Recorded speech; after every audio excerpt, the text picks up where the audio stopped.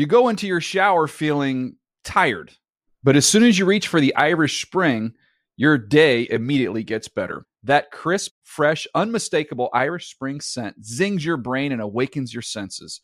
So when you finally emerge from the shower 37 minutes later, because you pay the water bill so you can stay in there as long as you want, you're ready to take on the day and smell great doing it. Irish Spring Body Wash and Bar Soap. Fresh, green, Irish. Shop now at a store near you. More Than a Movie is back with Season 2. I'm your host, Alex Fumero, and each week I'm going to talk to the people behind your favorite movies. From The Godfather, Andy Garcia. He has the smarts of Vito, the temper of Sonny, the warmth of Fredo, and the coldness of Michael. To the legend behind La Bamba, Lou Diamond Phillips. When I walked in, I didn't think I had a shot at Richie because John Stamos' picture was already up on the wall. Listen to More Than a Movie on the iHeartRadio app, Apple Podcasts, or wherever you get your podcasts. I'm Johnny B. Good, the host of the podcast Creating a Con, the story of Bitcoin. This podcast dives deep into the story of Ray Trapani and his company Centratech. I'll explore how three 20-somethings built a company out of lies, deceit, and greed.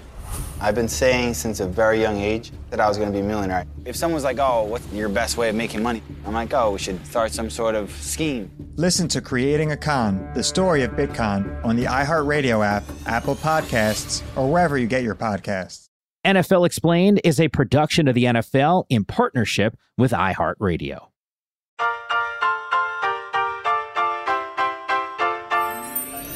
All right, it's a brand new edition of the NFL Explained podcast. Mike Yamala with my Super Bowl champion friend, Michael Robinson, ready to rock and roll. And Rob, you and I got into a little bit of an argument before we started the show. Millennial, I'm fringe. I kind of want to be Gen X because I think there's like a vibe about millennials that like not necessarily like the positive that I don't feel like I'm aligned with. You classify yourself also as fringe millennial.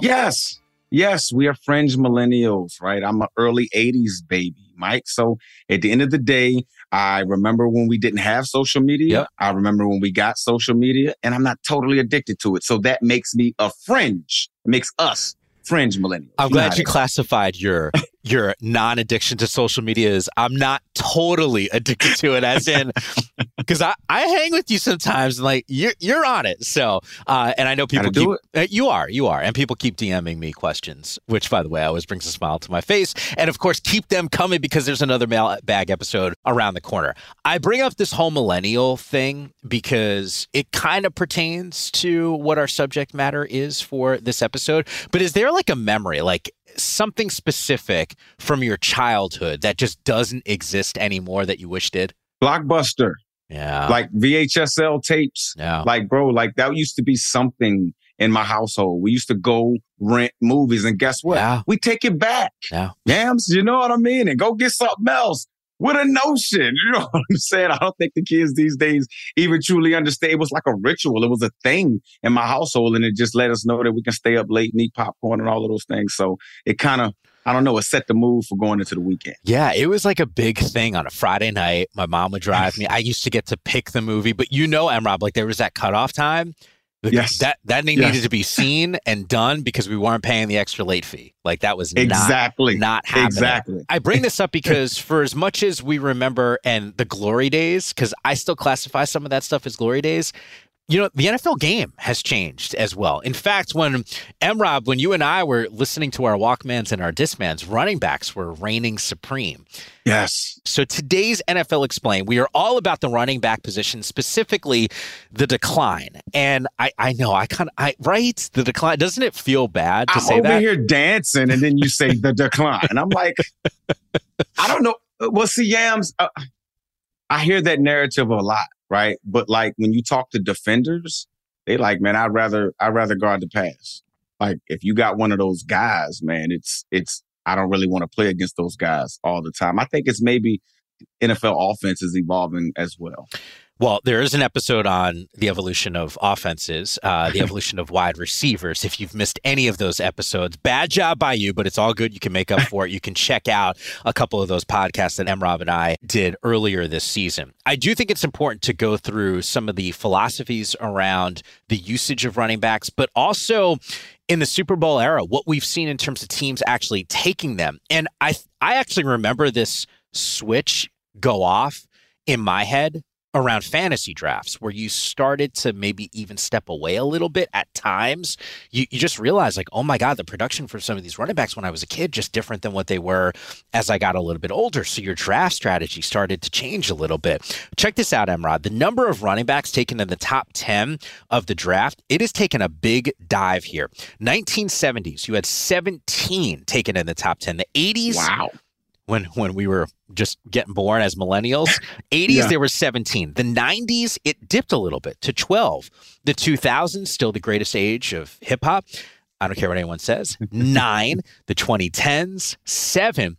And I know we're still early in the 2020s, but Emrod, it's a donut right now. 0 running backs have been taken in the 20s. In fact, since 2018, the Giants, they took one of our guys, Saquon Barkley. The 4 years without a running back taken in the top 10, it's the longest stretch in league history. To me, that is just mind-boggling, Emrod, to hear numbers like that. It is mind-boggling. And it's only mind-boggling because of how much the running back meant to the game early on, right? And I think that there's just so many different factors that come into play. See, when you run in a football, Yams, it's 11 on 11. Like, it's 11 guys. It takes all 11 players, even the quarterback carrying out his fake. It takes 11 people to run the football, and it's a physical thing, right? And, you know, our game is physical. Football is physical. But as we're trying to make the game a little safer for our players and things like that, I think the evolution of the passing game, along with, you know, being safer, I think that's why you're seeing a little bit of a, I don't want to use the word decline in running backs, Yams, but I'm going to say a little bit of looking at the running backs as less importance to an offense. The usage has definitely changed, and we'll get into some of those usage numbers. But I think there might be some fans listening right now that go, all right, Yams, you went top 10 in terms of the running backs. What about first round guys?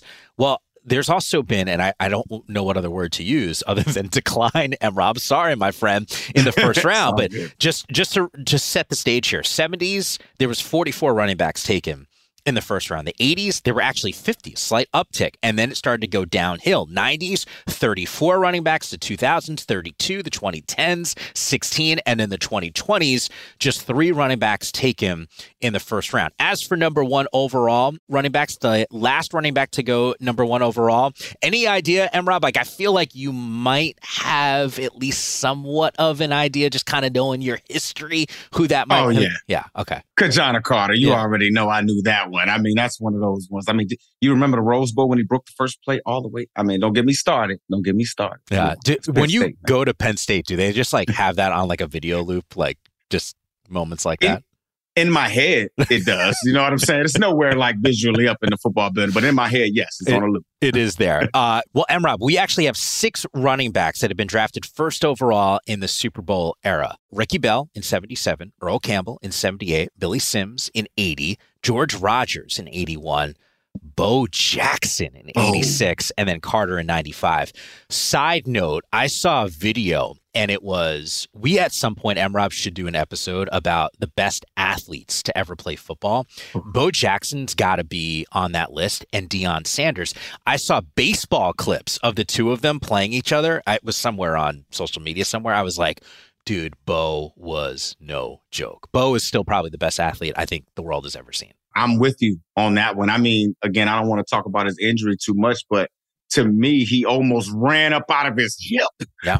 I mean, when you just look at how he was running, the dude so powerful off each single leg. I remember that baseball catch where he kind of ran up on the wall. On the baseball wall. Oh my goodness. He's like straight up Spider-Man. Yes. So you know how fast you got to be running to actually do that. Actually make that jump and stick to the wall as you're running. I mean, it's just phenomenal, man. What a great athlete. What's after millennials? Is it Gen Z?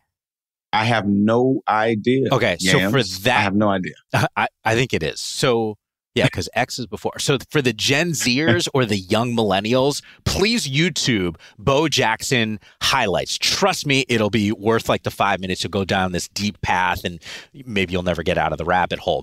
I mentioned Saquon Barkley a little bit earlier here. He's one of those guys that I think has been as dynamic a running back when he's healthy that we've seen in the NFL. But you tell me, Emrod, because we're seeing the numbers decline in terms of maybe not production, actually a little bit on the production side, but in terms of going in that first round, what are those traits? Like Barkley was special enough to be taken in the first round in the top 5, but is there something that you would point to for the traits that a current running back needs to have to be successful on Sundays? Well, I think, again, and it goes back to the style of offenses that's being presented in the National Football League right now. We gotta be honest about things.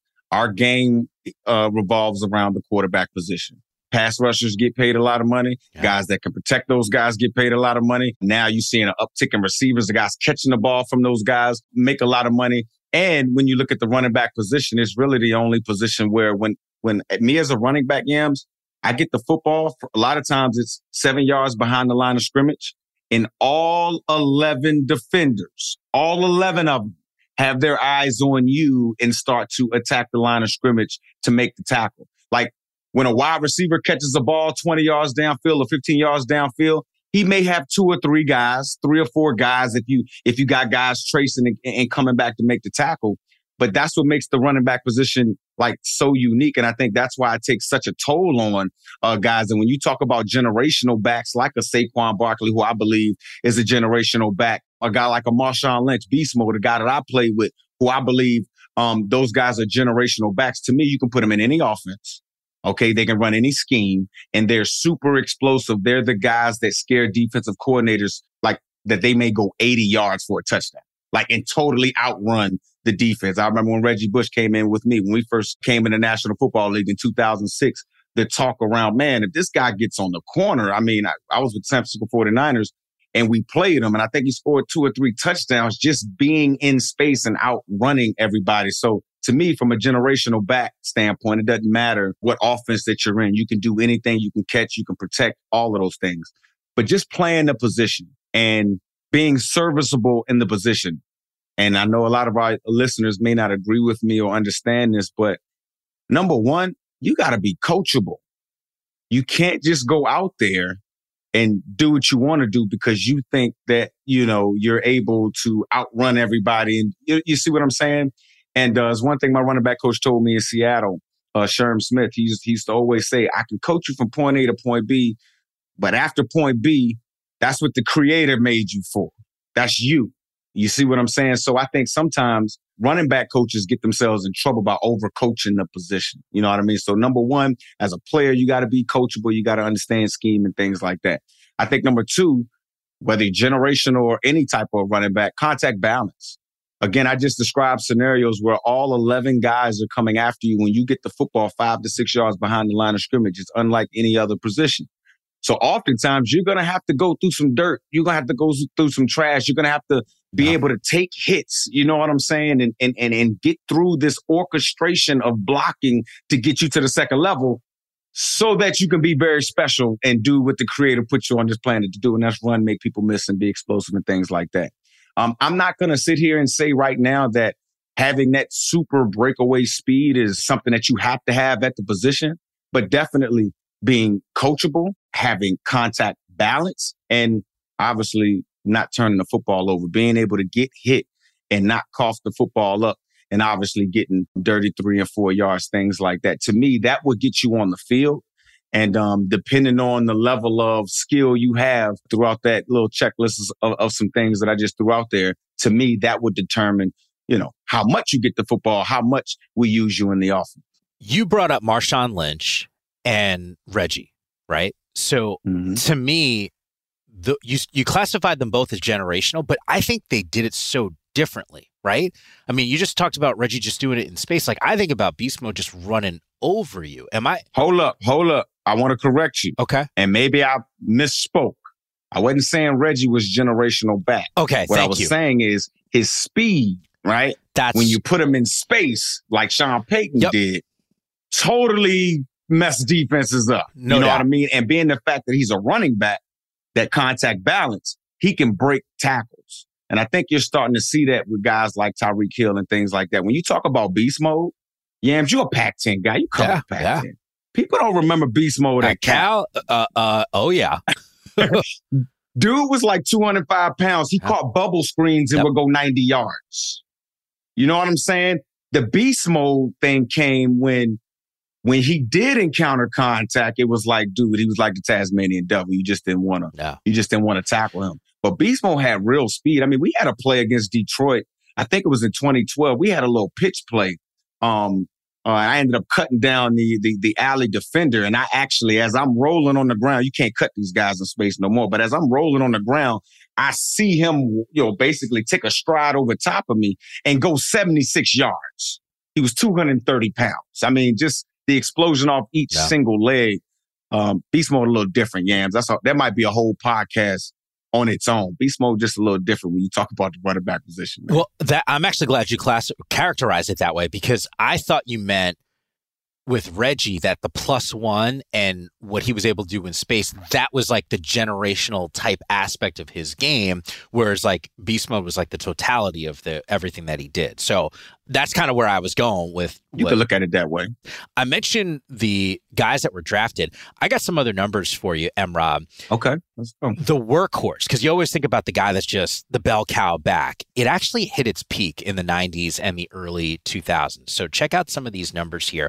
M-Rob, the number of running backs averaging at least 18 carries per game. Check this out. 95, there were 12. 2000, 15. 2005, 14. 2010, 9, 2015, 3, 2020, 3, and then in 2022, right now, 4. So in 2004, I know that's a lot of numbers here, but stick with me. In 2004. That's it, Yams? It's crazy. 4 right now? 4. It's, wow. Well, and you'll know who those dudes are because it's obviously not a long list. But 2004, 16 running backs averaged 20-plus carries a game as a starter. I know there's a lot of numbers here, but just stick with me. In 2022, through 15 weeks, we only have just two guys, Josh Jacobs and Derrick Henry.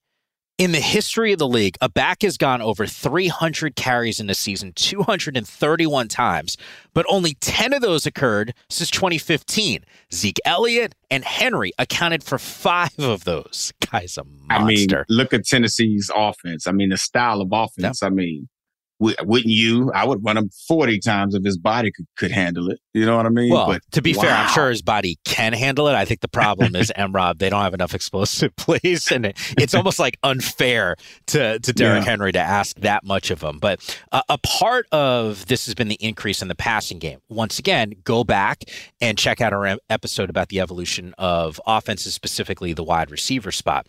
Since 1970, teams are running 10% less and throwing the ball at nearly a 57% clip in 2022. Rushing touchdowns have also significantly decreased, which means passing touchdowns have increased. We're well over 2 times as likely to see a throwing touchdown than a rushing touchdown. M-Rob, how much of this is situational football, running backs coming out of the backfield on maybe 3rd down instead of like putting their head down, just kind of running with the football? Like, is it the running back that's just not necessarily that bell cow, or is it the skill set's just different for some of these dudes? I think it's just the skill sets are just different for a lot of these guys. I think, this is heavy because I think it starts on the lower levels and it develops a psychology in the player, and then the guys that are coaching these players have to respond to it. Let me give you an example. Like, I help some coaches in college. I help some universities with managing some of the things that they manage, right? And what'll happen is you'll have a recruit that wants to come to your school, or you have a recruit that you promised a certain amount of playing time for. And, you have a guy who may be one of the tops in the country, and you have to get this kid playing time. So you figure out different unique situations or game plan opportunities to put this kid in the game. I was one of those kids at Penn State, meaning, I told Coach Paterno plenty of times I was going to transfer because I wanted to play at some point, and I just didn't see many athletes that I thought were better than me. And I'm just like, well, can we figure out a way to get me at the quarterback position? And so what happened was they started coming up with the Mike package. They started coming up with certain things, and I developed a certain skill set in certain packages and things like that. And what happened was when Norv Turner, when I was with the San Francisco 49ers my rookie year, knowing that knowledge, it carried over, and I became a 3rd down back for the San Francisco 49ers. And it wasn't that I was better at 3rd down than Frank Gore all the time, because he took a lot of the 3rd downs and he was the bell cow type of a back. But at the end of the day, whenever he needed a break, I was the first guy to go on the third down. Maybe not some of the other guys that we had on the team that maybe didn't have that background or skill set being in third down, having the third down eyes, always looking for blitzers from the second level, understanding safeties that come from deep, being able to chip your way out, all of those things. That's a special skill set that, again, unless you're a certain type of back, Yams, you're just not going to always be able to have all of these skills or whatever, just because you're just not going to be always required to do it. So I do think it's a little bit of something that starts on the lower levels. It develops the psychology in the kid, and coaches are just doing what they have to do to be more explosive and put points on the board and obviously save their job. So I think that's why you're seeing so many different types of guys play and run the football, and generational backs are just hard to find. No. Adrian Peterson, Marshawn Lynch, guys like that, Saquon Barkley with those types of skill sets, they don't grow on trees. They're not just, just like those franchise types of quarterbacks. I tell all of our listeners and people that watch football, just watch Saquon Barkley. The fact that he might get the ball 7 times in a row and still have juice, still be able to run fast and full speed and things like that. That's part of his superpower and what makes him a generational back. It's interesting. I'm looking at some of these numbers here, and as you're describing some of the running backs who just get it done in a big way, I talked to Austin Eckler before the season started, and I actually don't have the numbers in front of me, but the point is, I think he was leading. I think he had like the most rushing touchdowns in the NFL, and it was tied with Jonathan Taylor. And I had asked him with it, and don't quote me on the exact numbers here, but he had said, "Hey, I don't do what Jonathan Taylor does." He goes, "Get me out in space. I'll figure it out." He goes, "Jonathan Taylor's going to run over you." And I think it speaks to what you're describing. Some of the skill sets for some of these guys, there's different ways that they can go and produce. Are you noticing, because you do a ton with youth football, are you making sure that some of your younger players or even the college guys, the high school kids that you're with that want to be running backs are more aware of pass catching ability and how paramount that's going to be as we get closer to a passing game? Absolutely. Absolutely. And actually, and I mentioned his name a little bit earlier, Tyreek Hill.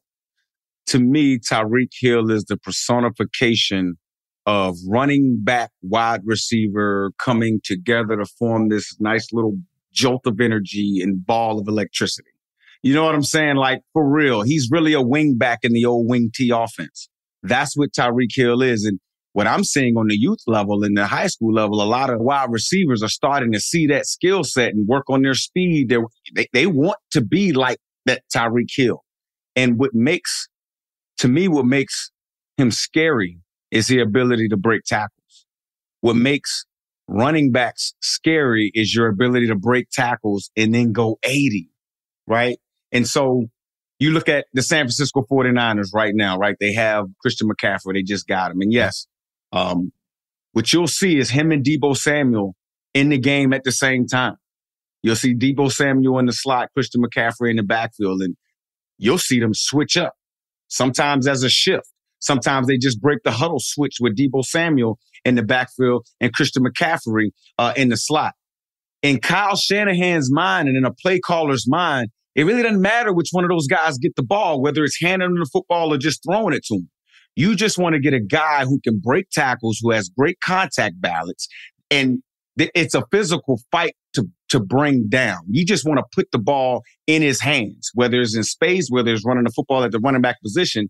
And yes, I think we're morphing into that world where running backs, wide receivers, all of those things are starting to kind of be the same guy, so to speak. I still think it's going to always be that role for that guy at the dot that's going to, get those dirty 2 or 3 yards, because I don't think a guy like a Deebo Samuel or a Tyreek Hill can line up in the eye on a consistent basis, right? And get a 4th and 1, 3rd and 4, things like that, unless it's schemed to be that.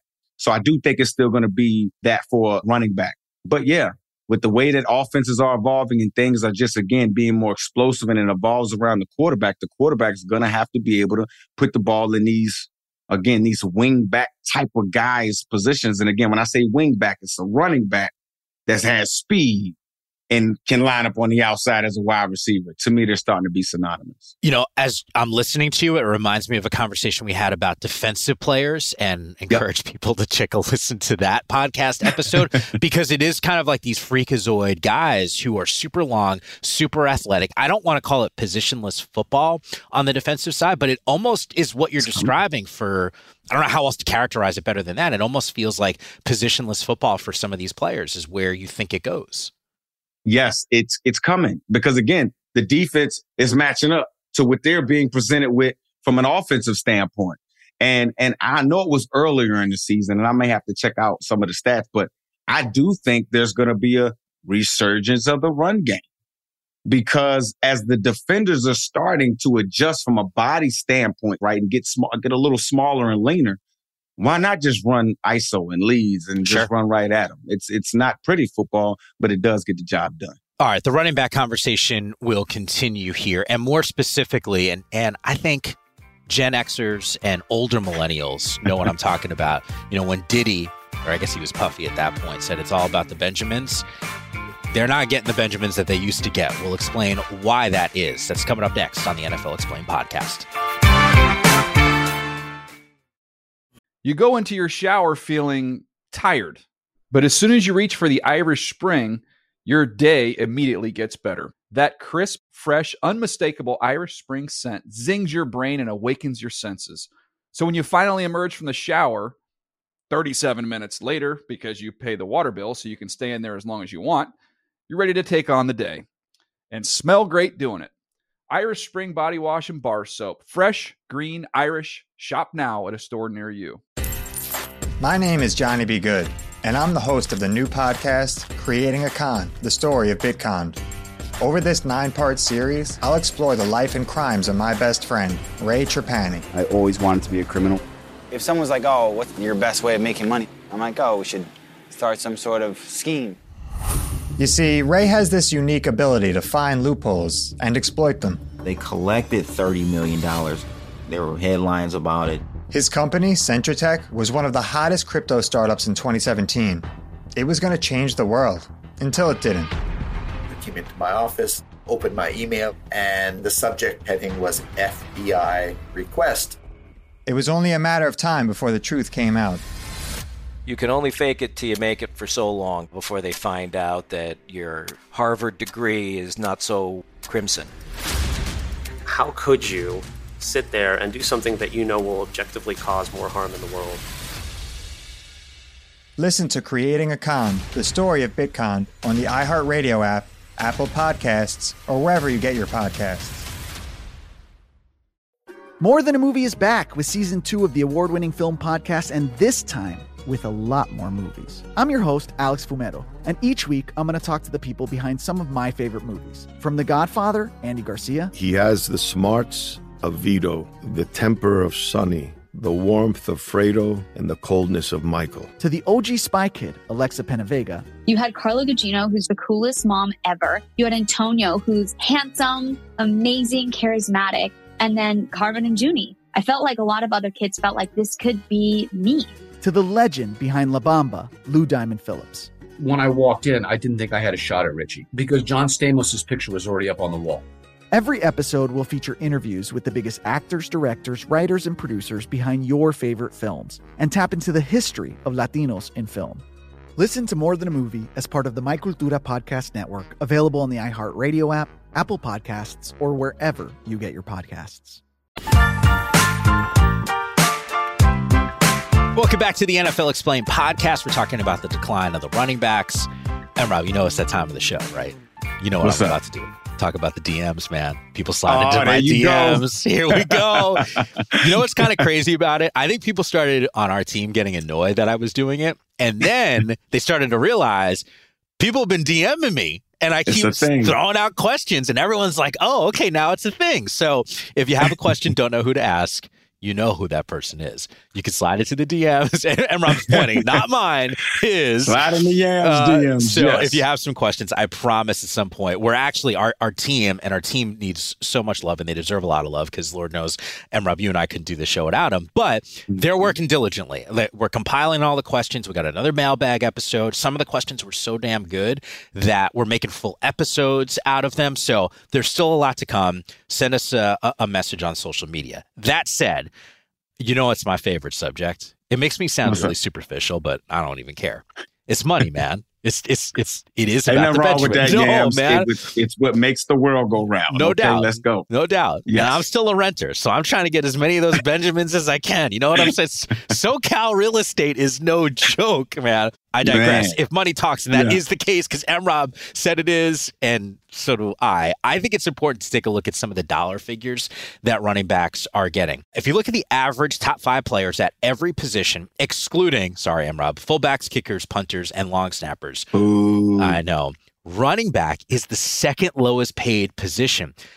That is wild to me. Centers are creeping who's up. the lowest? Centers. Who's the lowest? Centers? So I actually think this is kind of messed up, right? Like centers are, yeah, your facial expression says it all there. Like I get, quarterbacks getting all the money that they are.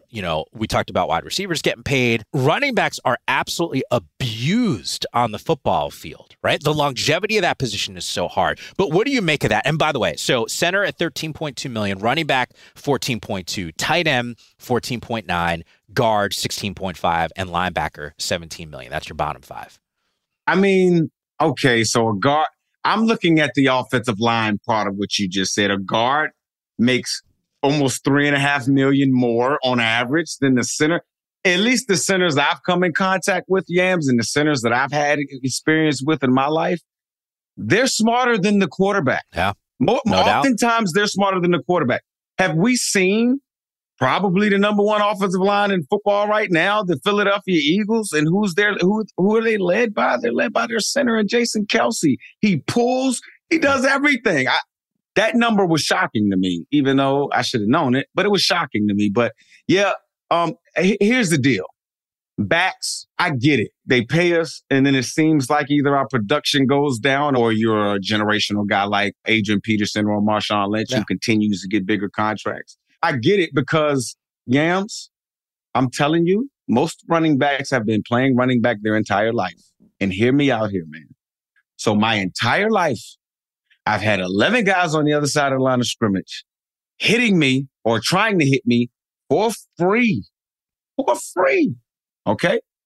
And I finally got an opportunity to break the bag. Okay? I finally get an opportunity to break the bag. I think it's human nature for most people to just exhale. And I think that's what you see with most backs. I think they run for the money, right? And then when they look in their bank account and they see the zeros, it's hard to continue to take that punishment over a sustained period of time. Again, unless you're a generational guy, unless you're doing it for other reasons, it's hard to do that. And I think just subconsciously, I think that's why play usually slacks off after the running back gets paid. Okay, so does it make sense then that GMs are paying them a little bit less? Because there's the business side of it, right? I guess so. I guess the business side of it, I guess for me, just knowing and seeing a lot of the backs in our league, I just think we got a lot of talented guys, man. I just think we got a lot of diverse and talented guys in our league. Just that sometimes scheme doesn't always show off their talents all the way. But you are a scheme guy, though. Yes, generally speaking. And like that sometimes can be a recipe for success. We've seen over the decades, certain running backs have a lot of success in one type of offense, go to another team, and they don't have nearly the same type of production. That's true. I think that's a big factor. We see quarterbacks right? too. We see quarterbacks do that too. And they still get paid the money. Even when Russell's still going to be in Denver next year. And again, scheme change may not have been the best thing for him. You think? Just saying. You said that, Yams. I know. That's People my be bad. thinking I be hating on Russell. I'm not hating on Russell. That's I just tell it like I see it. That's all. Yeah. But I'm just saying, for other positions, scheme doesn't you know what I'm saying? The scheme that scheme narrative isn't always used to not pay them. I don't know why it's always used with the running back position. Okay. That makes me think about quarterbacks, and by the way, we did an episode on this. Check that out. Have I ever promoted more of our other previous shows in a show before? I'm getting a lot of like head nod no's, but they're loving it. So check out some of those episodes, NFL Explained podcast. I started thinking about the quarterback position, specifically quarterbacks who are mobile enough, right? So Lamar Jackson certainly comes to mind. I think the Ravens are a good sort of test case here. The Ravens, we think about them as run first, clearly. I'm looking at some of the numbers here. Top 10 rushing teams all time in the Super Bowl era. Number 1, 2019 Baltimore Ravens, who rushed for 3,296 yards. They're also number 4 on the list, this Ravens team, with 7 teams being from the 1970s and 1 being from the 1980s. Like, this is wild to me. Those Ravens squads, by the way, that I just made reference to, the 2020 and the 2019 ones, how about 14-2 and 11-5? Those were their records here. The ground and pound, yeah, there's still something to be said there. And I'll take it even a step further, M-Rob. You might think it's one-dimensional. It's only the run game. How about this, though? That didn't even match up. The total yardage only accounted for 53% of their total offense. So we are still talking about a little bit of a balanced team here. Can't talk about those Ravens without mentioning, yes, of course, Lamar and his running ability. Over 1,200 yards on that 2019 team. Over the course of 15 years, the amount of designed runs for quarterbacks has increased more than 1.5 times, from 1,482 in 2006 to over 2,200 in 2021. Yardage gained by quarterbacks on the ground, that number has increased twofold, just about 5,300 yards to over 10,000 yards in that same exact span. So can the quarterback, in your mind, M-Rob, and I know I'm looking at like a Bills helmet in the background, so you know where I'm this one dude that I'm thinking about, in Josh Allen. But can those running quarterbacks, can they make up for some of the deficiencies that you're seeing in terms of running backs who aren't producing at a super high level? Absolutely. Those quarterbacks also make up for bad coaching. But I'll say this. You know how I classify movement quarterbacks, right? You have runners with passing ability. Those are the Lamar Jacksons. Those are the Jalen Hurts. That was who Michael Robinson was. And I'm still waiting for one of those guys to win a Super Bowl. Again, runners with passing ability. Now, you have passers with movement ability. Those are the Russell Wilsons. Those are the Steve Youngs of the world. Patrick guys Mahomes. like that. You see what I'm saying? Patrick Mahomes, guys like that. Even Josh Allen, because I don't think Josh Allen's a runner. I think he's big, strong, and he has the ability to run you over. Is that like Cam Newton? Yes. Like Cam Newton. To me, Cam Newton was a runner. And he ran like that, right? He ran powerful. He ran by lowering his shoulder. And lowering that shoulder got his AC joint or got his shoulder to a point where he's not throwing the football where you want it. I think that's why you're going to see I think Jalen Hurts got nicked up a week or so ago or whatever, and they're being cautious about the Philadelphia Eagles because he's a runner. And when you have a runner at the quarterback position, it can affect the throwing. I'm good with my quarterback being a runner. I still have to be proven right. I still got to see one of those guys win a Super Bowl, but I'm good with my quarterback being a runner as long as he's a smart runner, as long as we can limit the designated called quarterback runs where he actually has to take a bunch of punishment. If we can call a quarterback run, I'm calling a sweep where he can kind of get out of bounds and protect him from himself. So yeah, the running quarterback is here to stay. The running offense for a quarterback is here to stay. But we got to see these guys win a Super Bowl before I think we can call it super legitimate. Yeah, and look, it might happen. It might be a Philadelphia Eagles team with Jalen Hurts this year. They're on the short list of teams that can go and do it. You go into your shower feeling tired, but as soon as you reach for the Irish Spring, your day immediately gets better. That crisp, fresh, unmistakable Irish Spring scent zings your brain and awakens your senses. So when you finally emerge from the shower 37 minutes later, because you pay the water bill so you can stay in there as long as you want, you're ready to take on the day and smell great doing it. Irish Spring Body Wash and Bar Soap. Fresh, green, Irish. Shop now at a store near you. My name is Johnny B. Good, and I'm the host of the new podcast, Creating a Con, the story of Bitcon. Over this 9-part series, I'll explore the life and crimes of my best friend, Ray Trapani. I always wanted to be a criminal. If someone's like, oh, what's your best way of making money? I'm like, oh, we should start some sort of scheme. You see, Ray has this unique ability to find loopholes and exploit them. They collected $30 million. There were headlines about it. His company, CentraTech, was one of the hottest crypto startups in 2017. It was going to change the world, until it didn't. I came into my office, opened my email, and the subject heading was FBI request. It was only a matter of time before the truth came out. You can only fake it till you make it for so long before they find out that your Harvard degree is not so crimson.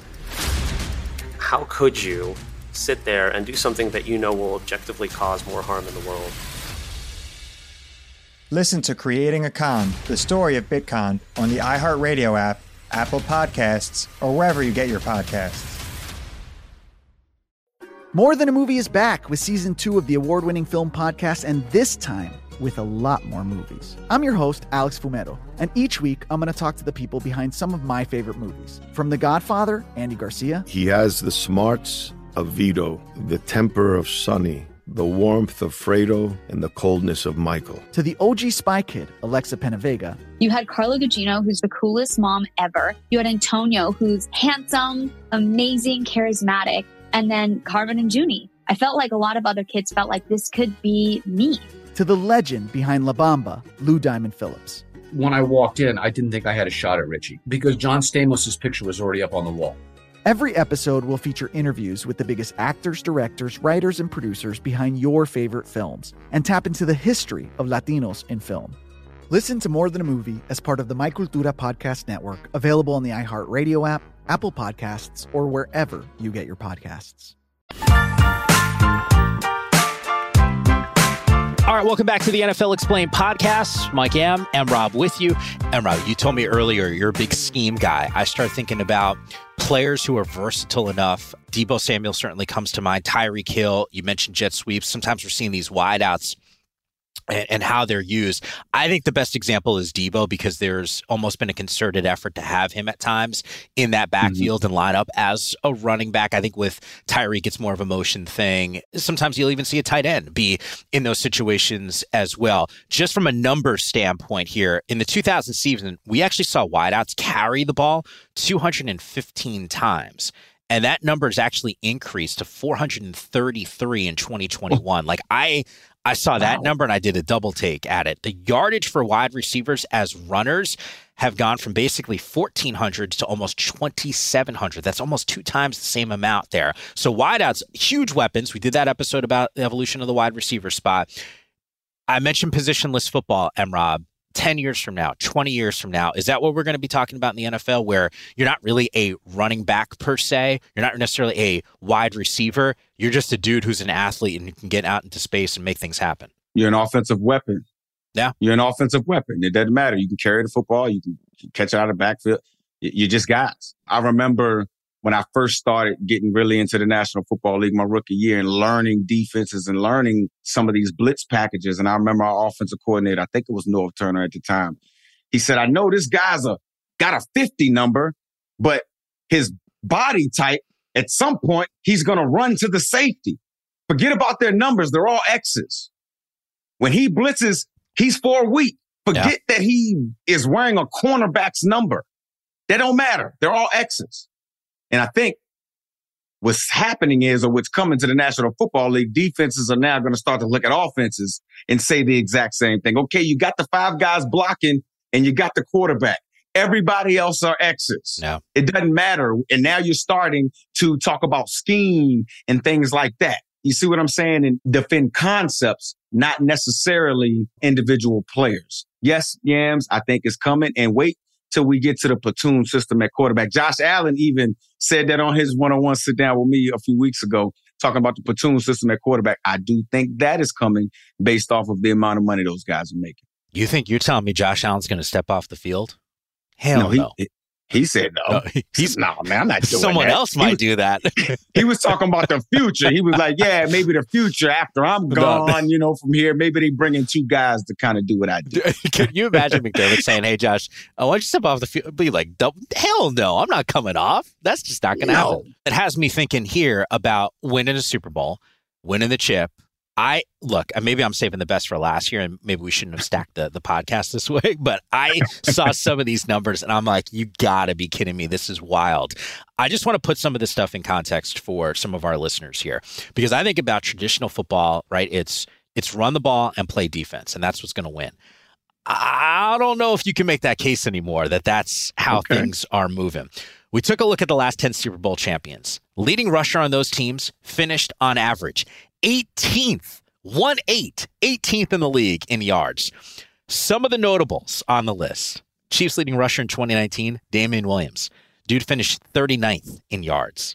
But see, okay, Yams, I get what you're saying. Yep. I get what you're saying, but isn't that that's kind of leading, right? Because I would like to see his yards per rush and his impact in the playoffs that year, because he was awesome in the playoffs that year. Sure. But when you talk about a whole season, the Kansas City offense, they don't use running backs like that in that capacity. Exactly. I don't disagree with you, but it speaks to how you can still win at times or even get to the Super Bowl and not have to, we're breaking tradition is really what I'm trying to say here. You don't need the dude who's like, the guy who's going to run for 2,000 yards. I mean, it's nice, but like those days, 2,000, you know what I'm saying? Like, huge totals. And now you get to 1,000, you're feeling really good about yourself and you're pumping up your chest here.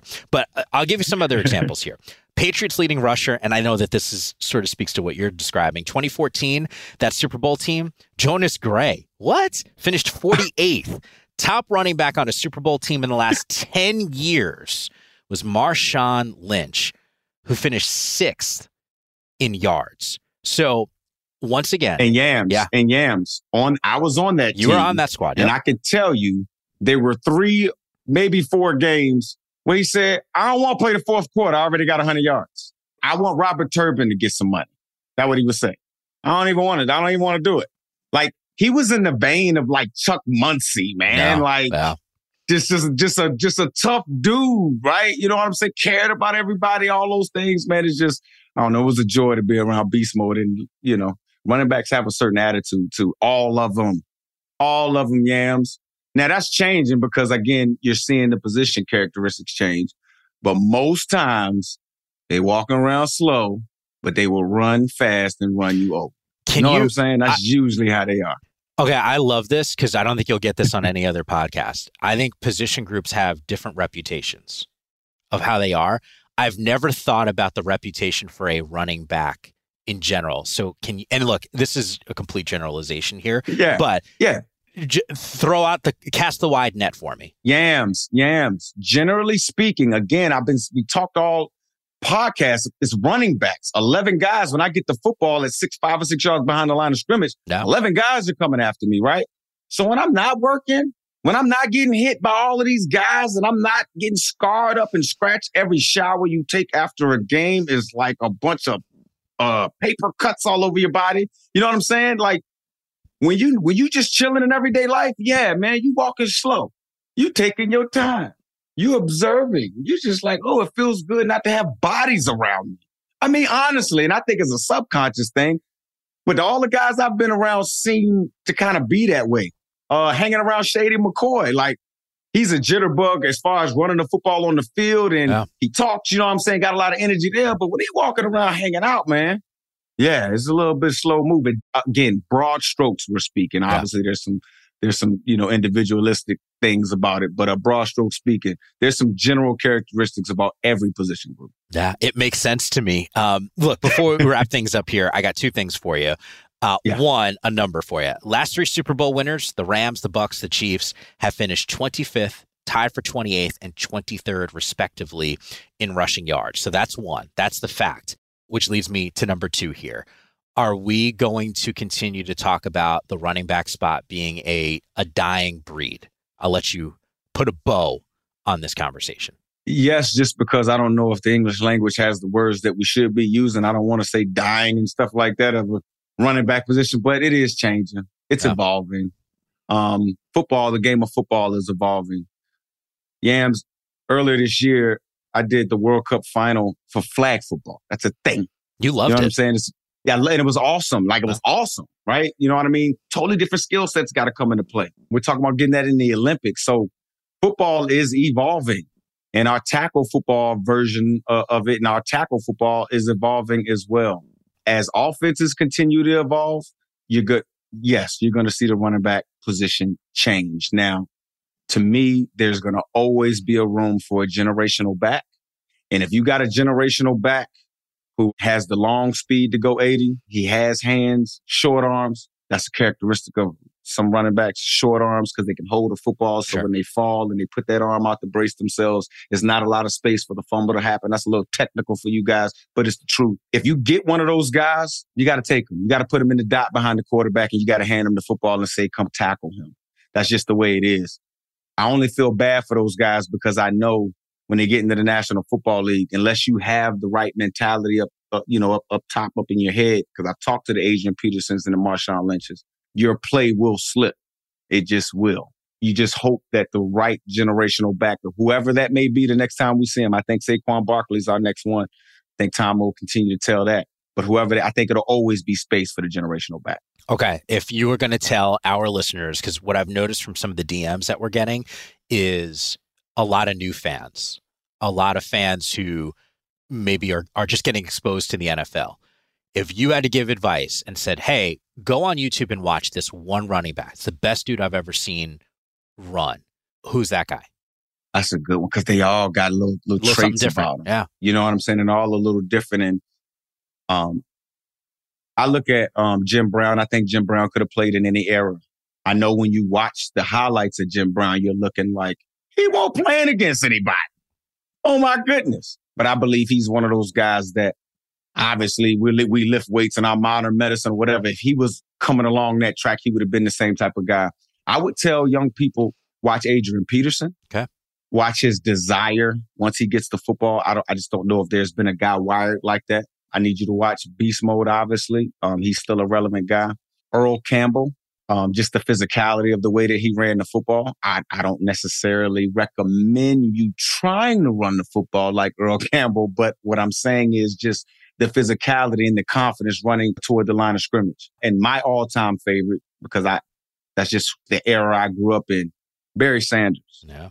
People didn't look at Barry Sanders as being this powerful guy. He was a jitterbug. He got all these highlight runs and making people miss. But the guy's thighs are like 30-inch thighs. I mean, like if you ever stood next to Barry, which I've had the opportunity to do, he's not a small guy. He's short, but he's not a small guy. And he ran with power at times. You watch those backs, and I think you'll get a really, really, really good understanding of what a generational back, what an all-time running back looks like. Oh, and for eyes, for vision, look at Frank Gore. That's not a selfish plug because I blocked for him. But I think he's had the best eyes of any running back in all of football. I'm surprised you didn't bring up Emmett. Or is that an offensive line thing? Well, I think that's part of it. And I don't want to take anything from Emmett because to play as long as he played and to do what he had to do, obviously it takes a lot. But I played with Larry Allen, Yams. And Larry Allen, he drove around in a Bentley. He spit, dip, and sunflower seeds on the floor. That's in the how Bentley? He rolled around. The Bentley. He spit the dip and the seeds in. When I asked him for a ride home one time, he laughed and said, be careful. When I stepped in there, it crunched. Oh, my God. Okay? That's Larry Allen. We went up to Seattle in 2006. I watched Frank Gore run for almost 200 yards. And all we did was run one play. Power. Larry's pulling. Larry wipes out in an entire side of a defense. And this was like second to the last year of him retiring. That was Larry Allen. They had a couple other guys on that Dallas Cowboy offensive line, Nate Newton and some other guys. Yeah. So it's hard for me knowing that guy was right there in his prime.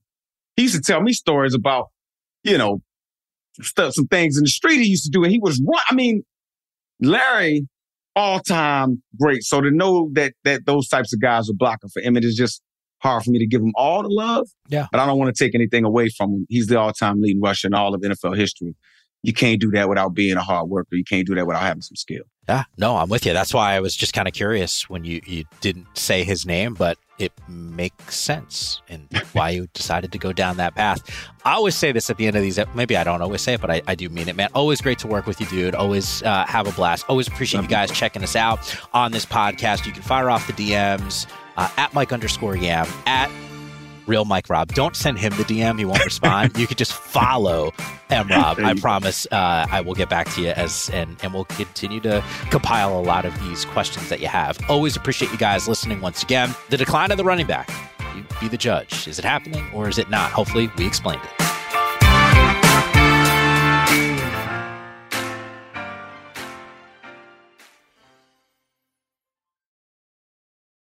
You go into your shower feeling tired, but as soon as you reach for the Irish Spring, your day immediately gets better. That crisp, fresh, unmistakable Irish Spring scent zings your brain and awakens your senses. So when you finally emerge from the shower, 37 minutes later, because you pay the water bill so you can stay in there as long as you want, you're ready to take on the day and smell great doing it. Irish Spring Body Wash and Bar Soap. Fresh, green, Irish. Shop now at a store near you. More Than a Movie is back with Season 2. I'm your host, Alex Fumero, and each week I'm going to talk to the people behind your favorite movies. From The Godfather, Andy Garcia. He has the smarts of Vito, the temper of Sonny, the warmth of Fredo, and the coldness of Michael. To the legend behind La Bamba, Lou Diamond Phillips. When I walked in, I didn't think I had a shot at Richie because John Stamos' picture was already up on the wall. Listen to More Than a Movie on the iHeartRadio app, Apple Podcasts, or wherever you get your podcasts. I'm Johnny B. Good, the host of the podcast Creating a Con, the story of Bitcoin. This podcast dives deep into the story of Ray Trapani and his company, CentraTech. I'll explore how three 20-somethings built a company out of lies, deceit, and greed. I've been saying since a very young age that I was going to be a millionaire. If someone's like, oh, what's your best way of making money? I'm like, oh, we should start some sort of scheme. Listen to Creating a Con, the story of Bitcoin on the iHeartRadio app, Apple Podcasts, or wherever you get your podcasts.